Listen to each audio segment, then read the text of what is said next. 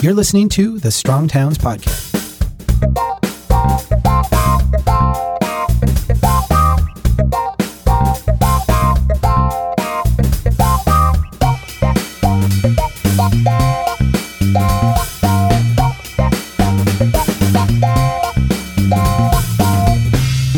Hey everybody, this is Chuck Marone. Welcome back to the Strong Towns Podcast. Everybody knows about Amazon HQ2.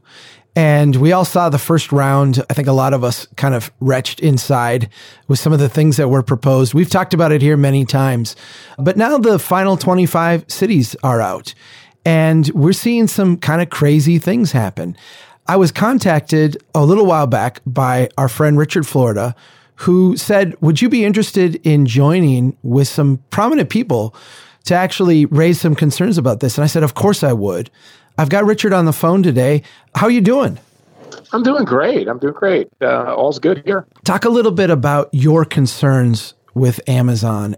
I love the quote that you gave where you said, I saw New York doing this. And I thought, why in the world would New York have to do subsidies? Yeah, I think this is what really disturbed me when I saw the list of finalists. The list of finalists in many ways doesn't make sense. There's probably a handful of places in there that look like actual headquarters finalist cities. And then a bunch of other places that some people might look random. I don't think it's random. I actually think Amazon had a reason for doing this whole thing. And it's collecting information to build the biggest site selection database across U.S. and Canadian cities. And probably for these finalists has something in mind. While New York and D.C. and Boston and maybe Toronto and Chicago look like headquarters cities, some of these other places, what better place to put your self-driving robotic car lab than Pittsburgh? What better place than Columbus and Indianapolis to put transportation and logistics hub? What better place to put your Latin American headquarters than Miami? So we could go on. Yeah, it really struck me, when a red state governor hands out $1 billion or a few $1 billion to Foxconn, people get vexed. And when Pence and Trump hand over a bunch of money to Carrier, people get vexed. But here we have mayors that I really admire, Bill de Blasio, who mentioned in New York, Eric Garcetti, who Lord, I hope he runs for president in LA, Rahm Emanuel in Chicago, Muriel Bowser in DC, my great friend Bill Peduto in Pittsburgh. In a way, all of them lining up for this competition and, being pushed there by, former governors like Chris Christie in New Jersey and then Larry Hogan in Maryland, backing up the dump truck full of $5 to $7 billion of our taxpayer money to give to arguably the most highly valued company in the world, a company that just made $19 billion in its last quarter, led by the world's richest man. And we, the taxpayers, are going to subsidize them. So something smelled really wrong with that. That's what motivated me to kind of speak up. This has been a theory for a long time, but to me, it's been kind of, even all the way back to Jane Jacobs, kind of like a driving sense of economic development, that if you are a successful city, if you have a good workforce, if you have a dynamic economy, if you have people who want to be there, you, in a sense, don't have to have subsidies. You're the place people want to be. Is that breaking down here, or is Amazon some kind of exception to that? I think it is breaking down. One thing is, I'm on the board of Toronto Global. So that's the group that put together the Amazon bid for Toronto. And I advised, me and Joel Kotkin together were asked by Kansas City to help them with some data and some advising. So I was in the middle of this. Certainly in Toronto and Kansas City, but in Toronto, where I was on the board, I said, compete on the merits, compete on your strengths. You're a big league city. Don't give any incentives. And what was interesting is, I don't think people even needed to listen to me. They just said, we're not going to give incentives. We're going to compete on the merits. We'll develop a better talent pool. We'll up our immigration. We'll invest in our universities. If Amazon wants to come here and be a partner with us, they're welcome. And if not, they should go somewhere else. So I think that stipulation is absolutely right. What I see happening in the United States, and I think this is very much related to the rise of Trump, but in a different way. If we had a federal government that helped cities, if we had a federal government that invested in transport and affordable housing, people wouldn't be going bananas to grab Amazon. But I think many of these cities think, well, how else am I going to create 50,000 jobs? And these otherwise smart and progressive mayors are kind of losing their mooring. And so I think they know better. I think these mayors know better. Certainly, having talked to some of the economic developers, I know they know better. But Amazon is playing everybody for a fiddle. This auction process, first the 238 and now the finalists, You look at that list and you say, how could Amazon have even played this any better? My hunch is that this thing is going to go to Washington, D.C. likely. Bezos has a $23 million house there. Well, he owns the Washington Post. It's the nation's capital. Maybe it'll go to New York. Maybe it'll go to Boston. But you look at the list. There are 3 jurisdictions, Northern Maryland, Montgomery County, Maryland, Montgomery County, Northern Virginia, and Washington, D.C. itself. And then 2 in New York City and Newark. It's almost as like if you had that list and you go, okay, so they'll play Chicago and LA and New York and Washington and Indianapolis and Columbus and Toronto against one another. And then when they decide, oh, we really want to be in Washington or New York, they'll play Newark and New York City, or more likely Montgomery County, Northern Virginia, and Washington, D.C. of one another. So, yeah, I think Amazon is manipulating this. By the way, Chuck, I think Amazon's going to have hell to pay. And that's why I hold out hope of hitting the reset button here.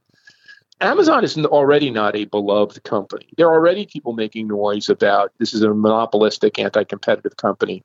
When you go down this road and people start to see this more, that we are now in effect going to subsidize the world's most fastest growing, most affluent company. It's going to be $1 trillion company, the world's wealthiest man. And then, when the decision's made and one of these places is holding the bag and the bill, and Bezos is listening to the mayor and the counselors and the economic developers saying, you're really welcome here. There's going to be hell to pay. People in that city are going to be loaded for bear. They're going to be really unhappy. And why would Amazon want to put itself through that? And why would it want to, in a way, fiscally bankrupt or fiscally hamstring its new headquarters city? Wouldn't it want that city to be on good fiscal ground? Why would it want to take all the money and run? It's going to drive up housing prices. It's going to put pressure on wage rates. It's going to put pressure on transit. It's going to put pressure on local services. And yet you're taking billions from that city. To my mind, none of this makes any good sense. And that's why I think it's time to hit the reset button. Is this a situation where the winner's the loser? To me, there's a political strategy here. And I'm not a political kind of guy, but standing back and looking at this, there's got to be some mayor in one of these places who stands up and says, like, look, we're not going to do this, and then actually has a beneficial political outcome for that. I agree with you that if an Eric Garcetti, who's a progressive mayor of Los Angeles, or a Bill de Blasio, or John Hickenlooper, the governor of Colorado, or better yet, John Hickenlooper and John Kasich, a bipartisan group of governors said, or mayors just said, this is nuts. Kasich and Hickenlooper have been talking about bipartisan strategies for lots of things in the wake of our political balkanization.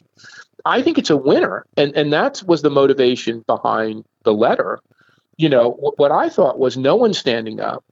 These mayors are being led down a primrose path. Someone's got to say what needs to be said, not thinking to derail this. I actually think this can be a very good thing. I'm an Amazon Prime member. I probably spend more of my disposable income with Amazon than any other company on the planet. I don't think Amazon's evil. I think Amazon can be a force for good.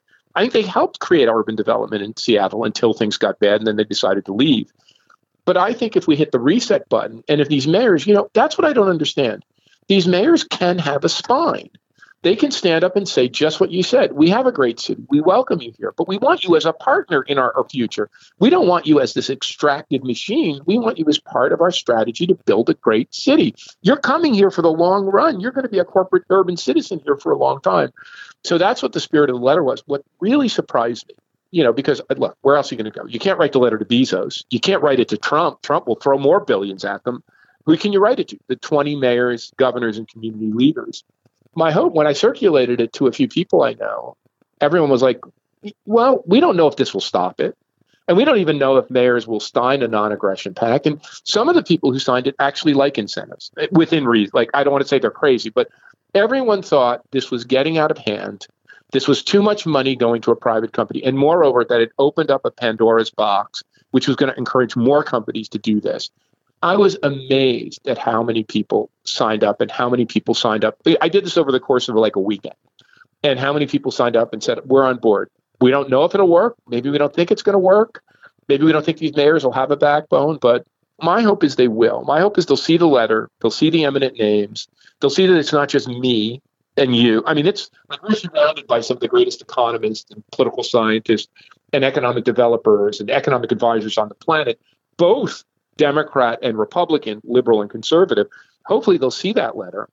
And by the way, one of the things that really heartened me is now I see not only newspaper stories, but there was a major editorial in the Pittsburgh Post-Gazette, editorial page by the board of editors that said this is nuts. for Pittsburgh to go down this road and incentives and keep it private, not make it public. What I'd like to see is pressure get brought, and not to kill this thing, to hit the reset button, turn it for something that's careening out of control. That's something that could be good. And then let me say it this way. This Amazon HQ2 will either be the model of how not to do economic development, any disaster for cities and the winning city, and I believe for Amazon. Alternatively, it could be the model for how to do economic development.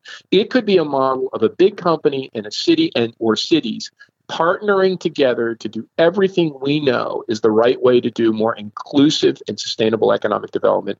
And I'm going to use every little bit of platform I have to try to push it in that latter direction. There are dozens of prominent economists and others who have signed on to this. There's also been over 1,200 people the last time I checked that signed on in support of it. If you would like to be part of this petition effort, we're going to post it on our website. You can go to the show notes for this brief podcast and sign up and share it with others too. We're trying to bolster the conversation for people to actually have the courage to take that time out. I think that's what we're trying to do here, right? You know, there are a couple of mayors who've spoken out about this in other cities. There are a couple of people in the Congress, like this guy, Ro Khanna from the Bay Area. I think the next step might be, talk to your mayor, talk to your congressperson, get them to sign on, bring a little bit of additional political pressure, because I believe a large group, maybe not every mayor, but a large group of those mayors knows in their heart and soul and in the back of the mind what the right thing to do is. And they know there's a better way out. I think I agree with you, Chuck. The ambitious ones know that if they stand up and be counted on this one, it could be the backbone of a progressive political campaign. So let's hope. All we need is one or two. I don't think 20 are going to stand up, but if one or two people from these cities of stature, a mayor like de Blasio or Garcetti or Emmanuel or Muriel Bowser, a governor like Hickenlooper stood up, boy, it would mean a lot to our economic future and the future of economic and urban development. Well, and it does take that one, voice with courage to start a different pattern. I envision a world, and maybe I'm crazy, but I envision a world where in the future, it just won't be publicly acceptable to do this. The populations that would vote for you as the mayor would say, you're not going to sell us out in this way. Let's hope, because if this keeps going down this path, I think we're going to be in a situation of giving out more billions. This is going to be the bellwether. Either we hit the reset button on this one, or we're going to be in a world where handouts. Now think about it. We're going to have a populace in our presidency in a Republican-controlled Congress that likes to give away money to companies and tax cuts to companies. Worse yet, we're now going to say our progressive, most liberal, most blue cities are giving away as much or more. Look, something's wrong. We got to hit the reset button. We got to do this right. Instead of making it the model of what not to do, make it the model, just as you said, of how to do economic and urban development the right way. That was Richard Florida. Thanks so much for taking the time. Thanks for your leadership and for, connecting people on this issue. I really appreciate you taking the time to chat with us today. Thanks so much for having me. You take care. So nice to talk to you. Thanks, buddy. Thank you. And thanks everybody for listening. Keep doing what you can to build strong towns. Take care.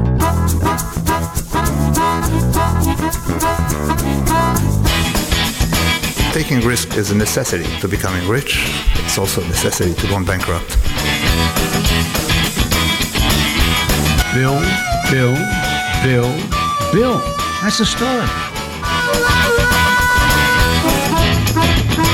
They know that America's one big pothole right now.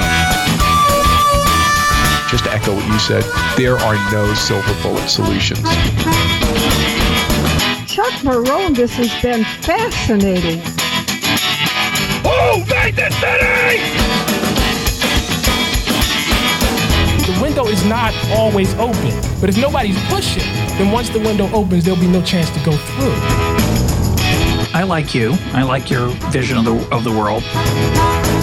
The United Nations Earth Summit, Agenda 21. Yeah.